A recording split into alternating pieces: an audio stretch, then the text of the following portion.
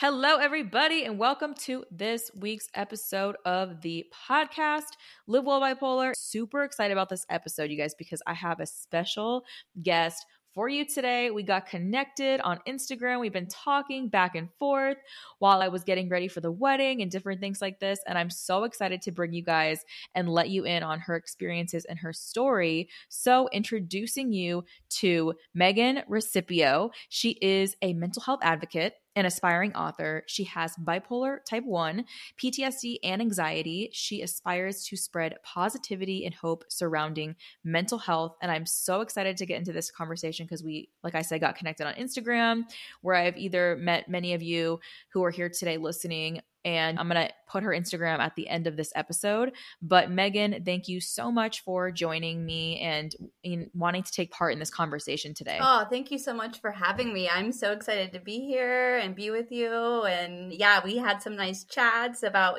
before your wedding, and that was so fun. And seeing your pictures getting married, that was so excited. I was so excited for you. I know, we were just talking back and forth. So just let's start from the beginning, go back to the beginning of it, right? So when did you first learn about your diagnosis?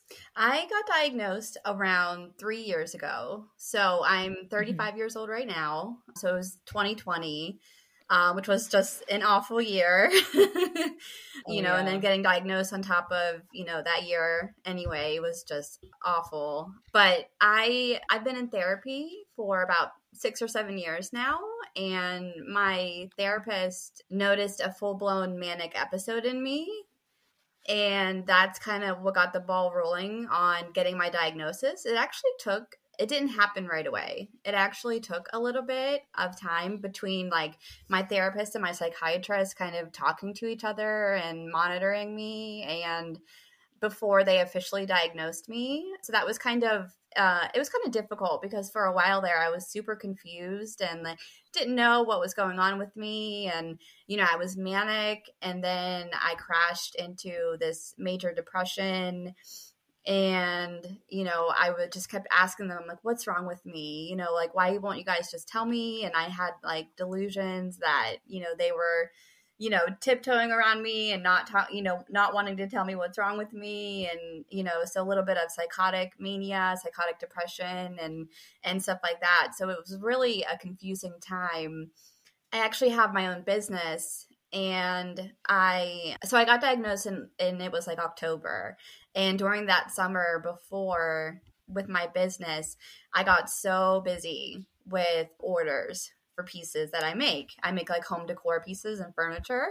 And I remember now looking back, I was so manic, and I was accepting all kinds of orders that I knew I couldn't really handle. I'm just one person with my business, and these were big pieces that I would be making, and I mean all sorts of different pieces, but furniture, and I accepted so many of them, and I was just elated and on top of the world. And then I would have these mental breakdowns, and I would just crash. And it went on like that for months. And then, but I'm surprised, honestly, that my therapist didn't see that in me prior. But the full-blown manic episode when I was psychotic, that was definitely a huge red flag. So, yeah, so it's been definitely a whirlwind of, getting diagnosed and accepting it and everything like that. Wow. Yeah. Just hearing you mention that, especially when you're talking about 2020. So having this happen literally in the middle of the pandemic, and now this is happening with the uncertainty with what is exactly going on with my mental health. What is this called? Is there a name for it? Especially when you talk about having your own business and getting into those extremes, because I totally know what you're talking about. I've had that too with my hospitalization, and when my diagnosis was first coming, with the extremes with the manic side, with, doing a lot with work, taking on more than you can handle, just feeling really invincible and you can do it all and it'll all get done and all these different things, and then really crashing and then feeling all those feelings that hit you of shame, and then really blaming yourself. And then also, you're mentioning, get into with the delusion side with therapists, right? Of why aren't you telling me what's going on? I feel like they know more than what they're leading on. I've definitely had that experience too back before I got my diagnosis when I was in therapy. So I love that you mentioned having been in therapy for like 6 to 7 years and then getting the diagnosis in the 2020 and when you were 32 and then going through doing what you're doing with your business and then having all these different things going on. And then you ended on a piece at the end there of talking about receiving the diagnosis and then accepting the diagnosis. So when you receive the diagnosis of bipolar, what was your relationship with the acceptance piece of it? Oh gosh, I was definitely in shock. I think a little bit of denial at first. It took me a minute to process it. More than a minute. It took me a little while because I was delusional too, and so it didn't really, like, everything confused me. And so whenever my psychiatrist actually sat me down finally and said, Megan, you have bipolar 1 with psychotic features, and I was just, I was in shock, but also it made sense to me. I kind of had done some research after having these episodes, and it made sense that bipolar would fit the diagnosis that I received. So it wasn't like, it was hard to hear, but once I processed it, I felt better having that diagnosis and having a name for it, for what I was going through and for the things that I was experiencing. And I was so thankful that they finally did diagnose me, and, I could kind of move forward with that, because that's such, a huge thing. I mean, bipolar doesn't run in my family, so it's not something that I have experience with knowing other people who have it. And so that was really hard for not only me to educate myself, but also my family. They are so supportive of me. My husband and my parents, especially, they've been there for me every step of the way. And so, yeah, I mean, we kind of all just, they would come to appointments with me and learn more about, what was going on with me, because they were just as confused as I was, and everything like that. So, yeah, I'm so thankful for the support that I have. I think that's crucial when you have, a Yeah. diagnosis as severe as bipolar, and other ones too, but I think it's so crucial to have that support. Especially what you were saying with not having it run in your family, right? Because I know for me, that was something that I had an idea of hearing it from other people in my family, but not really getting to talk about it, right? Those people being, not wanting to have the conversations, or, not being in the mindset to say, okay, this is really what happens, especially going back to how big of a difference the support piece makes with your parents, with your husband, with them wanting to learn more about it.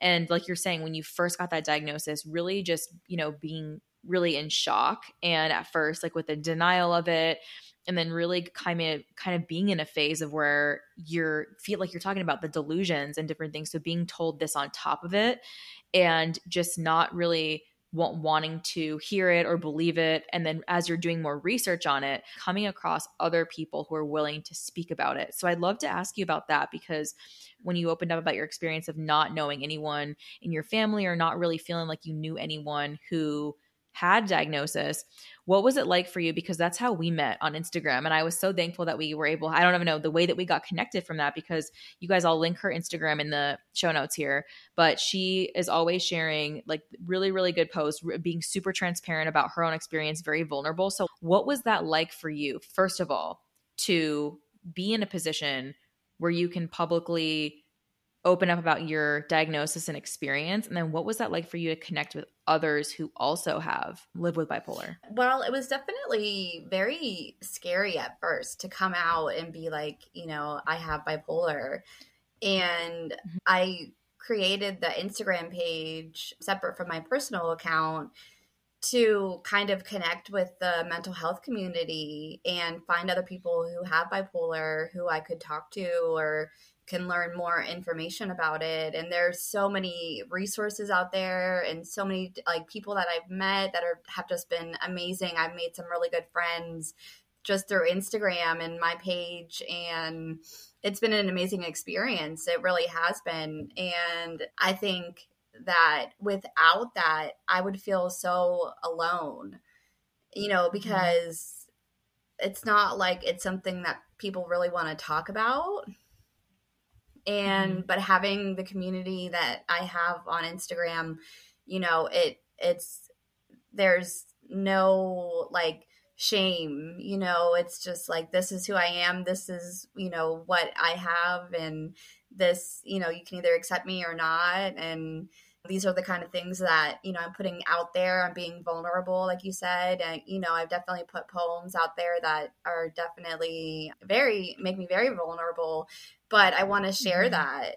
And I think it's super important. And, if I can relate to somebody or somebody can relate to me, then it makes you feel good. It Mhm. just, I love yeah, you just feel like you're doing something and you're not just dwelling in the diagnosis.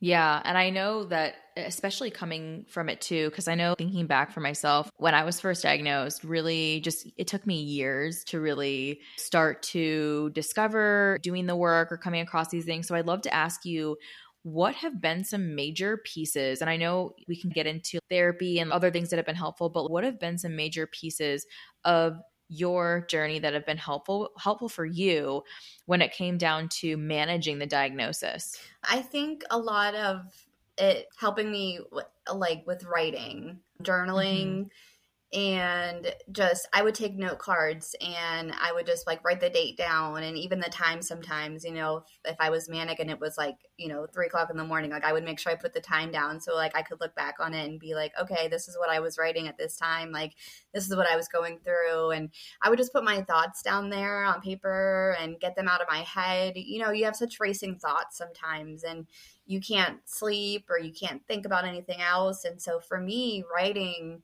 just really releases all of that. And it's so therapeutic.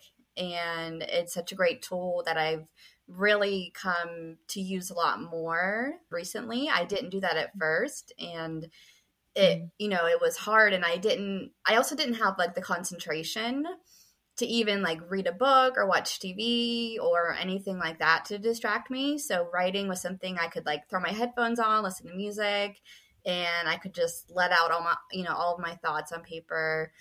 And just that's kind of, how the Instagram got started, just wanting to kind of put what I was writing out there for other people.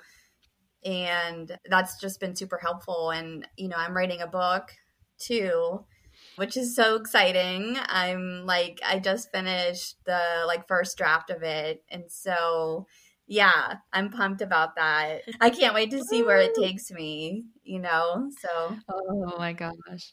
That's so awesome. See, and I love that you mentioned of getting into writing and journaling to get the thoughts out of your head and onto paper, because when you're talking about the racing thoughts and sometimes how we don't even have the awareness of how we're feeling that moment. So she was talking about maybe it's 3 o'clock in the morning, writing this down, writing the date and time, and then the feelings and what's going on. So that way you can look back and say, okay, this is what I was thinking, because sometimes it can be really hard to articulate that. And I love that you do that, especially too with the page, that your Instagram page, of having those journal articles and putting those things out there, because I know that's exactly how I felt too with, being in the process of writing a book, which I'm so excited for you. And I can't wait to just learn more about that, because I remember the process of getting into that.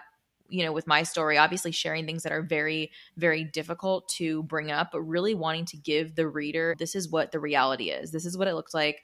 This is what it still looks like. So I love that you do that, because that really is something that I connect with. And I remember seeing a lot of the things that you would talk about. And that's literally why I reached out to you. And I was like, I would love to learn more, because if you're willing to be open about it, that's really how we can improve, is from seeing other people's stories and just featuring enough of them, because there's always something you can pull from each one, of whether it's like, okay, this is what Megan does when she talks about writing and journaling. Maybe I'll try that. I haven't done a lot of that, or I haven't really, tried doing anything like that with my thoughts, and maybe I can recognize some of these patterns. So that could help somebody or maybe somebody who's listening who knows someone who maybe is newly diagnosed, or they're unsure, or they might feel like something is going on but they don't know how to put it into words. So really hearing how you're talking about that, and just mentioning too how you didn't have the concentration before.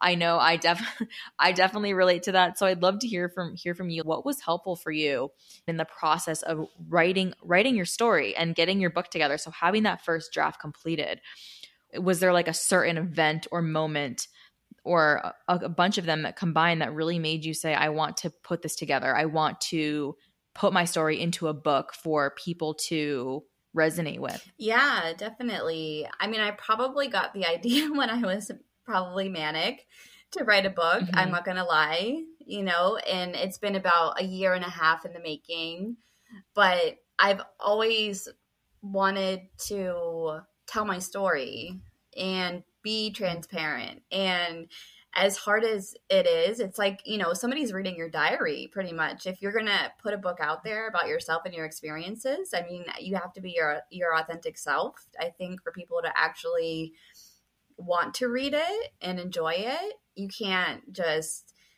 kind of, you know, half-ass it. And you have to put yourself out there and be vulnerable. And so I have definitely done that. But writing like the book, it helped me in so many different ways. I mean, I know I'm in therapy as well and on medication and all of that. That is also a contributing factor, but it's so therapeutic, talking about traumas and things that I can't actually maybe speak about sometimes. I can't actually say the words, Mm-hmm. but I can write them.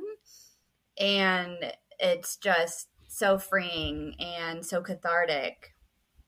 So, Yeah. yeah, I mean, Oh I my know, gosh. I think we have a shared experience, from early on. I think you were 15 from reading your book, and I was Mm-hmm. 18, in college. And so that was definitely a difficult thing to write about, but I felt so much better after doing that. And I processed it, a lot of it in therapy, but there's such a huge difference in telling your story. And Mm-hmm. I think that really made a big difference, being able to put it on paper and hopefully, have some, like me reading your book and reading that, I'm like, oh my gosh, I can so relate to this, like which, Mm-hmm. everything that you kind of experienced afterward. And I'm like, yeah, like I experienced, some of the same things. And yeah, I think it's an incredible thing to read somebody else's story and, feel like, oh, I'm not alone. Like this happened to somebody else and they went through the same kind of trials that I did. Mm-hmm. Yeah, and I love the way that you say that. Of you talked about not being able to say the words, but being able to write them. And literally hearing you say that reminded me so much of what it was like to get out that part of the story and talk about trauma, because and letting people know like, hey, there are things that we're going to be mentioning that are triggering for people. So and like giving people that heads up of, hey, this if this is something that you're still dealing with, then I wouldn't, recommend getting into it, and just being super understanding. Mhm. So having that shared experience of getting into talking about sexual assault and trying different medications and how hard that process can be with finding what works for you. And then even in therapy, right? Finding a routine that works, or just getting on track with your life of, here's some things I need to cut out. Here's some things I need to keep in, setting boundaries, getting into all of this, because, like what you're talking about, when you're able to write it out, you really give yourself that key to the awareness to see, okay, these are the things that are hurting me. These are Mhm. the thoughts that I'm saying that are really, really causing a lot of problems. And here's what I can try to do about it. So I'd love to hear from you when you still have these days, right? Where we're still presented with obstacles and challenges and different things that we're dealing with when it comes down to living with bipolar. What things are some things that you are still dealing with that are challenging, but you've found some tools that are helpful to work through those things that you never knew about before? Well, I have the support of my family, like I said, so I can talk to them. And I feel like they know my moods before I do. And so that's definitely helpful to have that open dialogue with people that I trust. So, whenever I'm having a difficult time, I don't feel like I have to hide what I'm feeling. I can be Mm-hmm. open and honest and they, I get understanding in return and kindness and help. And so some tools, I have to keep busy. I have to keep my hands Mm-hmm. busy. I have to keep my mind busy, or else my anxiety just kind of gets the better of me. And so I do a lot of different projects. I like to embroider, and I like to build like miniature like doll houses and like, stuff like that. Oh. Those are major things that like I have to be doing something, and not because I'm manic or anything, but just because it's just something that helps relax me and, Mm-hmm. calms me down a little bit. And it's, if I'm having a hard time and I can't concentrate and watch TV and relax, then I can do something else. I can chat with Mm-hmm. my husband, or, my parents, or, do some of the things like I just said. So to really help Mm-hmm. those difficult times and try to get through them. Yeah, and I love that you talk about the supportive piece and then staying busy and mentioning like, this is what you found that is helpful for you with doing different things that you're mentioning, like getting into working on building those different pieces and bringing these things to life Mm-hmm. and really creating something that an idea or a concept you have in your mind. And, doing that instead of, like you're saying, it can be so easy just to let yourself really get taken over by your own thoughts, right? When you're in a situation that's difficult, figuring out what it is that helps you to relax and stay calm. And I love how you talk about with your parents and your husband knowing your moods before you do. So like being super in tune to that, because I know that can definitely be a challenge for people who have someone in their life who has a diagnosis of bipolar, and I want to learn more about how to show up for them or how to be supportive. Mm-hmm. And really being able to communicate that, I think, is huge. So talk to me a little bit about the relationship with your husband. Were you guys together before the diagnosis? What different things did he do to learn to be supportive? Yeah, we've been together 12 years now. Actually, we've been married 12 Mm-hmm. years. We've been together for about 16 years. So we've known each other, yeah, for a very long time. Oh, Yeah. And oh. so, he knew when I would have depressive episodes. I was misdiagnosed as having major depressive disorder. And so since I was like Mm-hmm. 13 years old, I've had depression. And I've always had a really hard time with treatment and trying to, help combat that. And so he's seen, me when I'm depressed and very low. And at first, in the beginning of our relationship, I kind of didn't want him to see that side of me. But Mm-hmm. whenever you move in together, you live together, you get married, you see that person all the time. And he really picked up on whenever, like, I would be down, and then I would, be like, yeah, I am feeling depressed. And he would be just ask like, well, what can I do to help you? Mm-hmm. And, you know, sometimes it took a while. Sometimes he would be like, well, why are you sad? Why are you depressed? And it's like, well, you can't really ask why.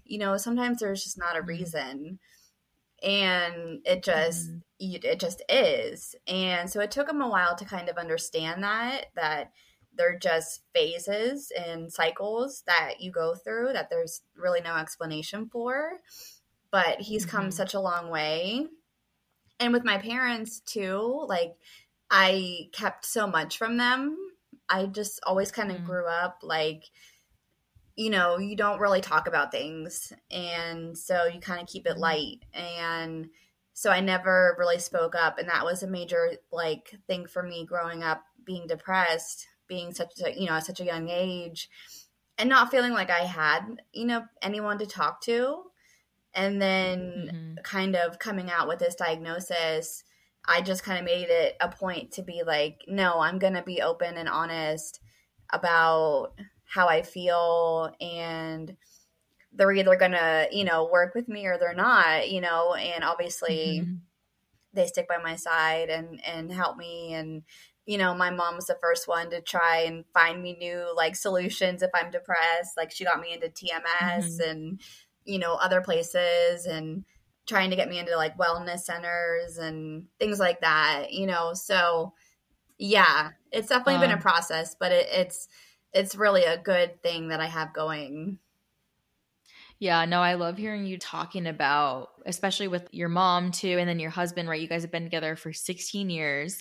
Like you're saying, married for 12, and then taking it back from the beginning. Because for me, I was also misdiagnosed with depression as well. So hearing you mention that since 13 years old, going through that, and then really having him asking the questions, right? And then you being able to have that back and forth. That's how I feel too with the reasoning. Because it's like sometimes you're always searching for a reason of, why am I like this? Why am I feeling sad, and then being like, well, this is what it is, because we always want to be logical and try to say, okay, here's the Mm-hmm. explanation. But being able to share that and then have him, get a better understanding of it, I feel like is huge, because some of the biggest obstacles can be our relationships or past relationships or ones that we've had that were traumatic, and then some of those things can carry over into the ones that we're trying to form or have been forming. Mm-hmm. So I love that you're able to really get into having that dialogue with him, and then mentioning too, like wanting to keep it from your parents and not having a lot of conversations with it growing up, because that's really the same exact way that I felt. And then really being able to build up that relationship, because sometimes for people, they might not have that or may not feel they have that support. But I love what you're doing, where you're actually making it more normalized to talk about these experiences and sharing that online to have other people get connected with you to see what's your story been or what's working for you. And hearing you share like you did today, like, hey, I got diagnosed back in 2020, but it's been literally ever since I was 13, dealing with periods of depression, then getting into the manic side, then having like the full-blown manic experience of, taking on way more than you can handle with the business. And then really like going back to, here are the big pieces that have been helpful, with medication, with therapy, with the relationships, and then just the willingness to be open with it. So, the one thing I want to ask you, which we probably got into sprinkled a little bit throughout the episode, but if you can give me just one thing that pops to your mind when you hear this question, what does it mean for you, or what does it look like for you to live well bipolar? Oh, I just think it's so positive. It's such a positive thing when I hear that, and it gives me hope, that you can live well with bipolar. Mhm. It's a very hard thing to live with, but I am a very hopeful and optimistic person.